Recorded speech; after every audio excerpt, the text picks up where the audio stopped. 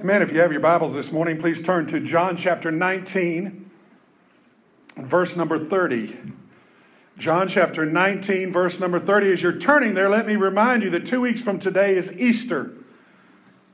2 weeks from today is Easter. I like to call it Resurrection Sunday. And I'd also like to remind you that according to the latest statistics I read, 85% of church members never invite anybody to come to church. 85%. Also, on the other side of that statistic, 90% of people would come to church if somebody they knew invited them. So I want to give you a project, okay? 2 weeks till Easter. I want you to find somebody, and I don't want you to find somebody that goes to church, okay? I'm not interested in sheep stealing or sheep relocating. Amen. What I'm interested in is somebody that doesn't know the Lord or doesn't go to church. And I am just guessing that everybody in here knows somebody that fits that description. I want you to make it your plan to pray for them, to talk to them, to invite them, and see what the Lord can do. If we are willing to be obedient, you find somebody that you can invite that doesn't go to church, that doesn't know the Lord, to come on Easter. It's one of the most likely Sundays out of all the years that people will come to church. So maybe you can make that a goal. I pray you will anyway. John chapter 19, verse 30, we're going to almost have one more Sunday to conclude this series on famous last words. This morning we're going to talk about famous last words on finishing well. Famous last words on finishing well. Lucy and Charlie Brown are having a discussion, and Lucy says, tells Charlie Brown, says, I'm thinking of starting a new hobby. Starting a new hobby. And Charlie Brown says, well, that's a good idea, Lucy. The people who get the most out of life are those who really try to accomplish something. And she says, accomplish something? I thought I was just supposed to keep busy. We do keep busy, don't we? We have calendars that are full of appointments.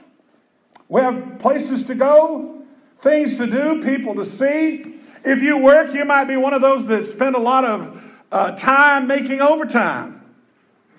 And if you don't work, if you're don't have an outside job, you always find plenty to do in the house. If you got a garden, there's plenty of weeding, planting, harvesting needs to be done. Have you noticed that even people when they go on vacation are constantly rushing around? Rushing from here to there, driving from here to there, trying to squeeze in as much as possible. Let me ask you this question. You ever ask yourself, what am I accomplishing? What am I trying to do? What's the point? Paying the bills, you're keeping food on the table, you're hanging on to your creature comforts. Is that what life's all about? Is it just about surviving and enjoying this short ride until it's over? Is Lucy right? Is life really just about staying busy? Or is there a goal? Is there purpose? Is there a finish line to where you can cross and say, I have accomplished what I set out to do? Or better yet, can you say with one man who once said, I have finished. He looked to God, he says, I have finished the work that you gave me to do. How can you be sure that you will finish well? We're going to answer that question by asking it from one man who did it. One man leaves us some famous last words about how to finish well. I want us to hear him speak this morning from John chapter 19 and verse number 30. Would you please stand with me in honor of our Lord and his precious word? And let's read this one verse of Scripture from John chapter 19 and verse number 30. Hear the word of God. So when Jesus had received the sour wine, he said, it is finished. And bowing his head, he gave up his spirit. Let's pray.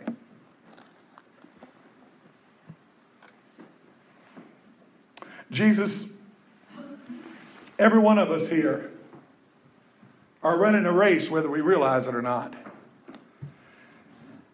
And some of us have been running this race longer than others, but none of us know how near we are to the finish line. And Lord, I can't help but think when I think about finishing well of my friend who once said there's only two reasons that we die. We die either because we finish what God gave us to do, or we die because we run out of time. And I pray today that as we hear the words of Jesus from the cross, that we will not run out of time. That every one of us here will not just spend our lives being busy. We will spend our lives that we may finish it well. That we may finish it to accomplish not just our goals, but your purpose. We may fulfill not only our desires, but your plan. And Lord, the preaching of your word is how you remind us of the truths that you have for our hearts. And Lord, you have something to say to the people, not the people that are everywhere else, but the people are here this morning. And I want to pray that you will drive home those truths to their hearts. And you would help them to see what you want them to do and then to do it. We love you today and we thank you for your precious word. Help us hear and obey in Jesus' name. Amen. You may be seated. As my sons say, back in the day, there was a television program called Mission Impossible. And every episode began with outlining this assignment for this elite group of government operatives. These guys never got the easy projects. Hence the name, Mission Impossible. What used to bug me was at the end of each and every hour, they always accomplished their mission. I had to ask myself, was it really that impossible? If it only took you an hour to finish it, it must not have been that impossible. Well, Jesus is on what you might call an impossible mission.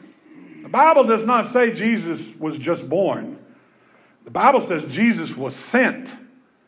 In John 4:34, he says, my food is to do the will of him who sent me and to finish his work. And here at the end, he cries out, it is finished. Everybody look up here. He does not say, I am finished. He's not lamenting his death. He's not admitting failure. He says, it is finished. In Greek, it's one word, tetelestai. It is finished, it stands finished, and it always will be finished. Jesus accomplishes what he is sent to do. He accomplishes his mission impossible.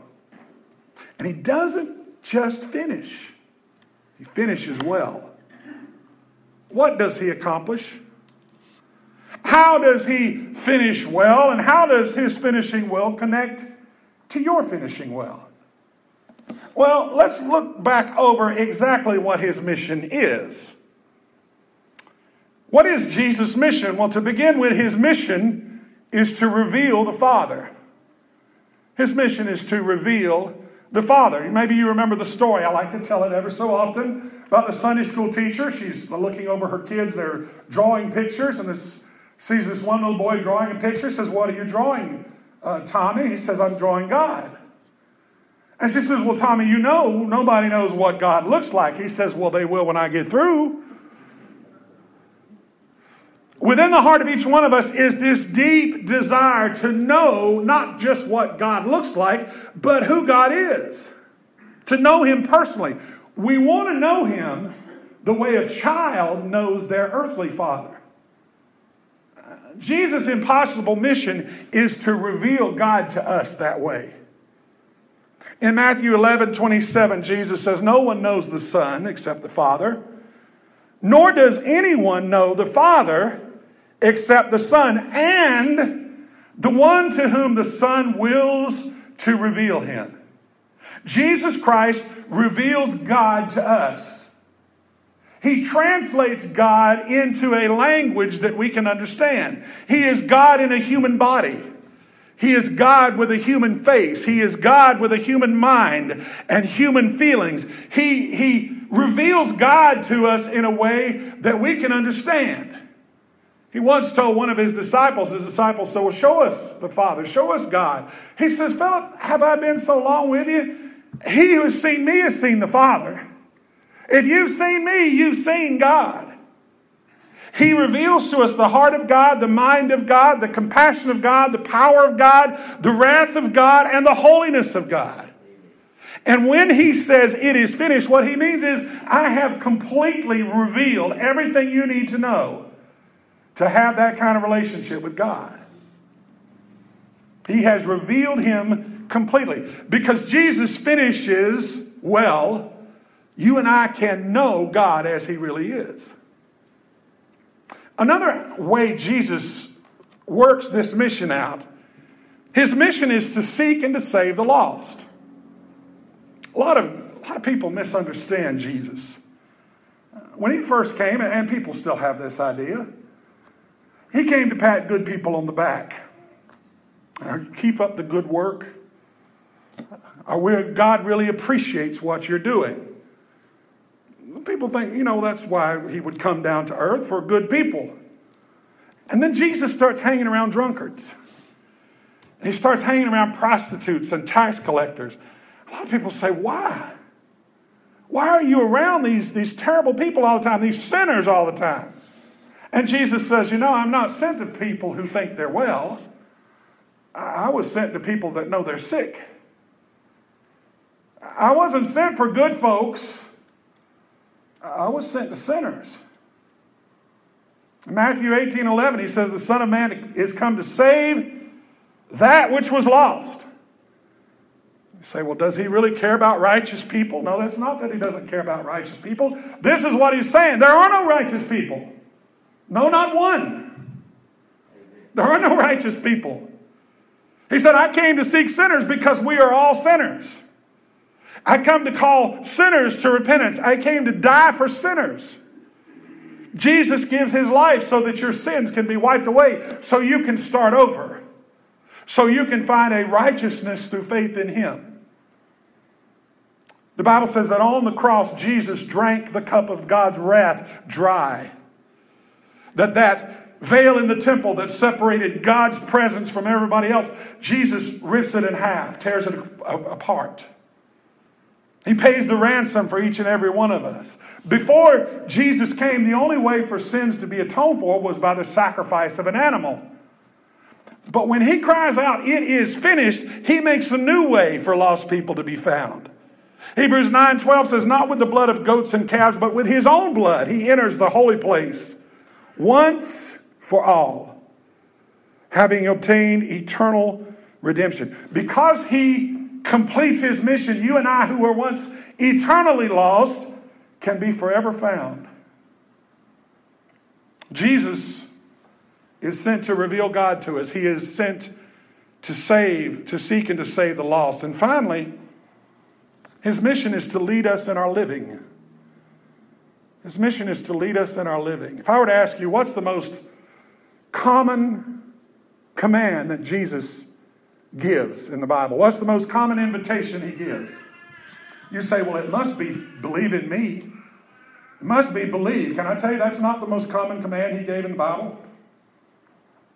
You know the most common command? When Jesus would speak to people and they say, what do we need to do? Or they'd give him some indication that they were interested in him. You know what he'd say? He wouldn't just say believe in him. That is important. Anybody remember what it was? Follow me. What did he say? Follow me. That's what he told his disciples. Follow me. That's what he told the rich young ruler. Follow me. Each person that came to him, the most common thing he would say to him was not believe in me. That is important. That is necessary. But the most common thing he said was follow me. What he's saying is this: if you believe in me, you will follow me. If you truly believe in me, you will follow me. Well, what does it mean to believe in Jesus? Well, it's not about wearing a beard, because if it was, I'd be in trouble. It took me 56 years to get what I've got here. And this just doesn't happen. It just doesn't happen. I don't know why. It's not about wearing a robe. It's not about getting baptized in the Jordan River. Let me tell you something else. It's not about walking around with this solemn manner. Some people, if they wanted to pick out the one person to portray Jesus, would be Vincent Price. Oh, my children. They act like he never smiled, he never laughed. Some of us forget that a lot of the parables that Jesus told, people would have laughed when they first heard them. You talk about a camel going through the eye of a needle, people thought that was hilarious. He was not one of these people that was, one way I know that, okay, this is free. One way I know that is because kids loved him. I'll tell you what, if you walk around like this all the time, you're not going to get a lot of kids come up to you. They loved being around him. He was a man that knew how to laugh. He was a man of sorrows. I don't want to diminish that a bit. But he was a human being. Then it's not about any of that. Following Jesus means to obey him. It means to make him your model for how you live your life. It means to live your life by following his teachings. That's what the Bible means in 1 John 2 and 6. It says, he who abides in him, who lives in him, who follows him, ought himself also to walk just as he walked. Professor Tony Merida writes, when Jesus says, come follow me, he isn't calling us to offer a class or start a program. He's calling us to follow his way of life. What is his way of life? Look back up at the screen behind me. Luke chapter 9. If anyone desires to come after me, let him deny himself and take up his cross daily and follow me. For whoever desires to save his life will lose it, but whoever loses his life for my sake will find it. You follow Jesus when you deny yourself. You deny your own way of thinking. You take up your cross. You embrace God's will for your life, including the suffering.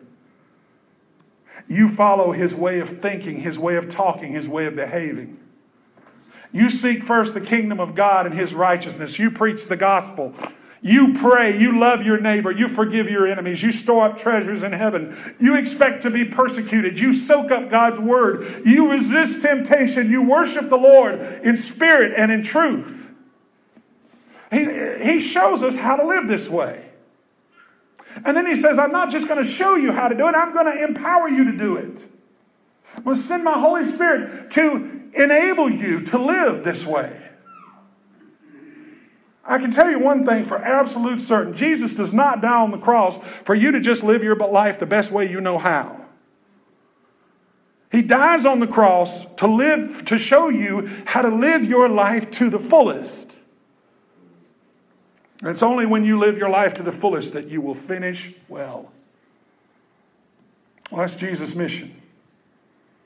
That's what he finishes as he dies on the cross. Tetelestai, it is finished, it stands finished, it always will be finished. An evangelist holds a service one night. And just as the evangelist is about to leave, this young man walks up to the evangelist. He said, Mister, I've got to know, what must I do to be saved? What must I do to be saved? And the evangelist says, sorry, son, but you're too late. He says, no, you can't say that. You can't say that. You can't say, how can you say it's too late? He said, well, son, you want to know what you must do to be saved, but I'm telling you that it's too late now or any other time. Work of salvation is done, completed, and finished. It was finished by Christ on the cross. Now, what he's saying is Jesus finished his mission. When he revealed God to us, he revealed everything we need to know about God to know him as a child knows a father. When he paid for the ransom of our sins, he didn't just pay for most of them or almost all of them. He paid for all of them. When he showed us how following him is the key to living life to the fullest, he showed us completely. He completely finished his mission. Here's the thing. you still have to finish your mission. And your mission is not to duplicate his mission. Your mission is to respond to his mission. Jesus' mission is to reveal God. Your mission is to know God. Knowing God, for some people you ask them, do you know God? Oh, yes, I know God. You know Jesus? Oh, yes, I know Jesus. What they're telling you is, I know some facts about God. Some of them might be true, some of them might not be true. I know some facts about Jesus. I used to go to Sunday school when I was 5 or 6, and I learned all the stories. That's what they're telling you. That is not knowing God. That is knowing about God. There are a lot of people that know about God. There are a lot of people that know about Jennifer Cruz. But I know Jennifer Cruz. There's a difference between knowing about God and knowing him as your Father, having that relationship. Why don't people know God that way? My suspicion is this. Jesus said you have to come as a child. That means you come to God and realize he's your Father and you're his child. To some folks that sounds humiliating. You say, well, if God's my Father, that means he provides for me. That means he protects me. Yeah, that's what it means, but it also means he corrects you. When my children were growing up, I wanted them to know their daddy loved them. Their daddy loved them. Their daddy would do anything in the world to make sure they have what they need. But when necessary, let's be politically incorrect here, I would tear them up if they got out of line. Now, no, listen here. You better not spank them. But I was going to tear them up. Because I was their father. A lot of people, when Jesus says, I want you to know your Father, I want you to depend on him, I want you to trust him, I want you to love him, I want you to obey him. What people say is, they don't want a father. You know what they want? They want a grandfather in heaven. Now, all you grandfathers know what I'm talking about. You spoil those youngins. You spoil those grandbabies. I know sometimes I tell my children the same thing Bill Cosby told his. I tell them about my daddy. That's not the man I grew up with.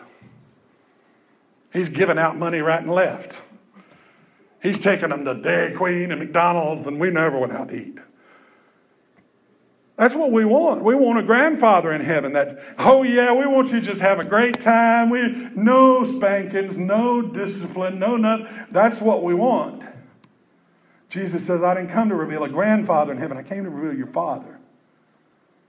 Your Father. And Jesus says, I'm the only way you'll know him.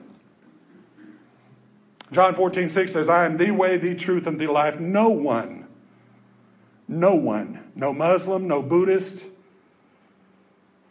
no atheist, no secularist, nobody comes to the Father except through him.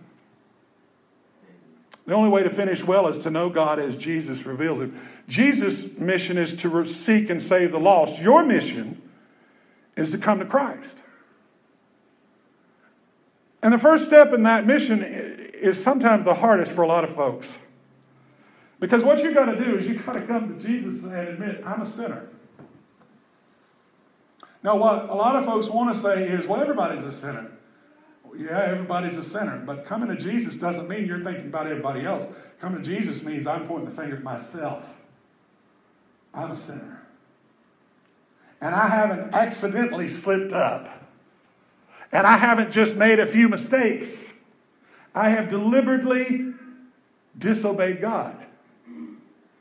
I deserve the wrath of God. That's what being a sinner means. And when you come to Jesus, you don't get any further till you get to that point. You've got to understand you're a sinner. And after that, you've got to understand that you can't save yourself. Well, I'm a sinner. Okay, so what I'm going to do is I'm going to come to church from now on.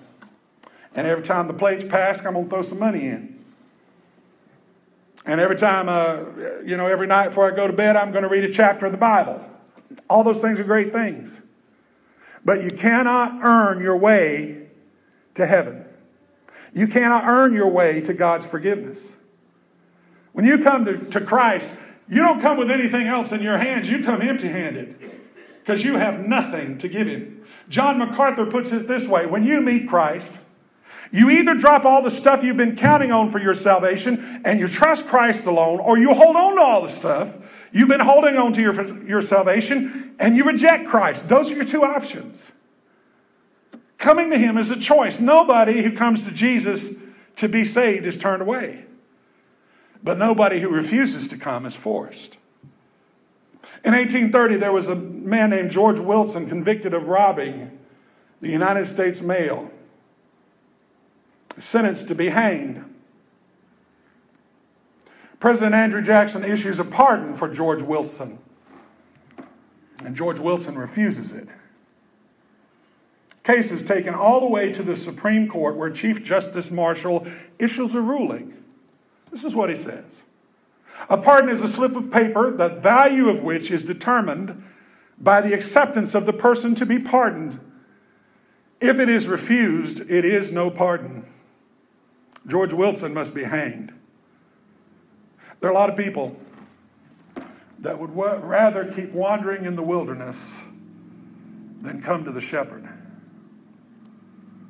Jesus finished his mission. Finishing your mission means you have to come to Jesus. Jesus' mission is to lead your living. Your mission is to follow him.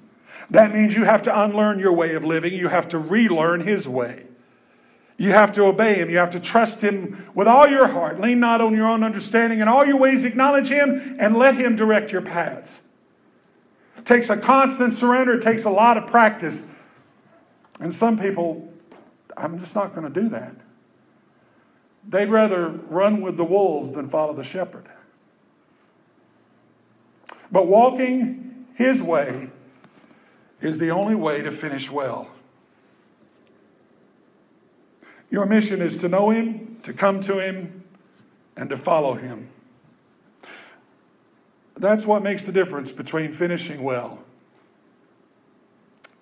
and finishing as a failure.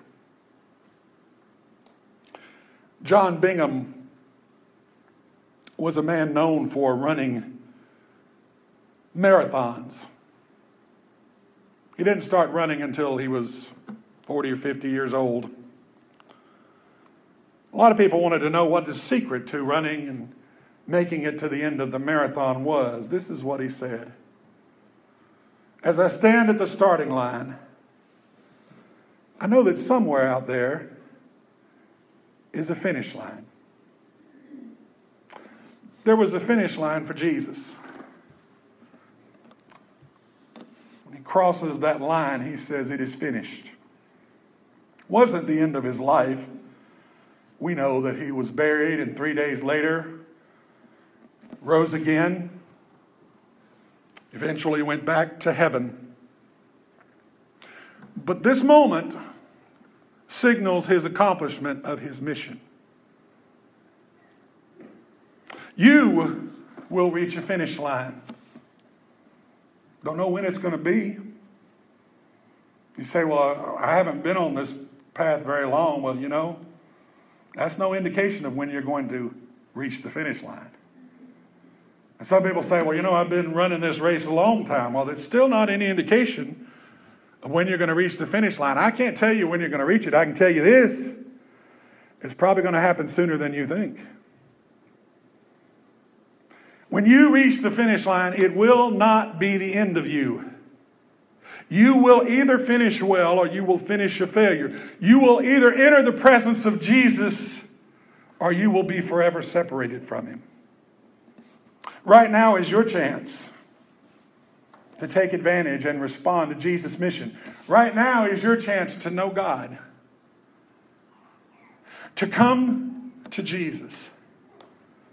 To follow his leading. Right now, at this moment, you have an opportunity to make sure that you finish well.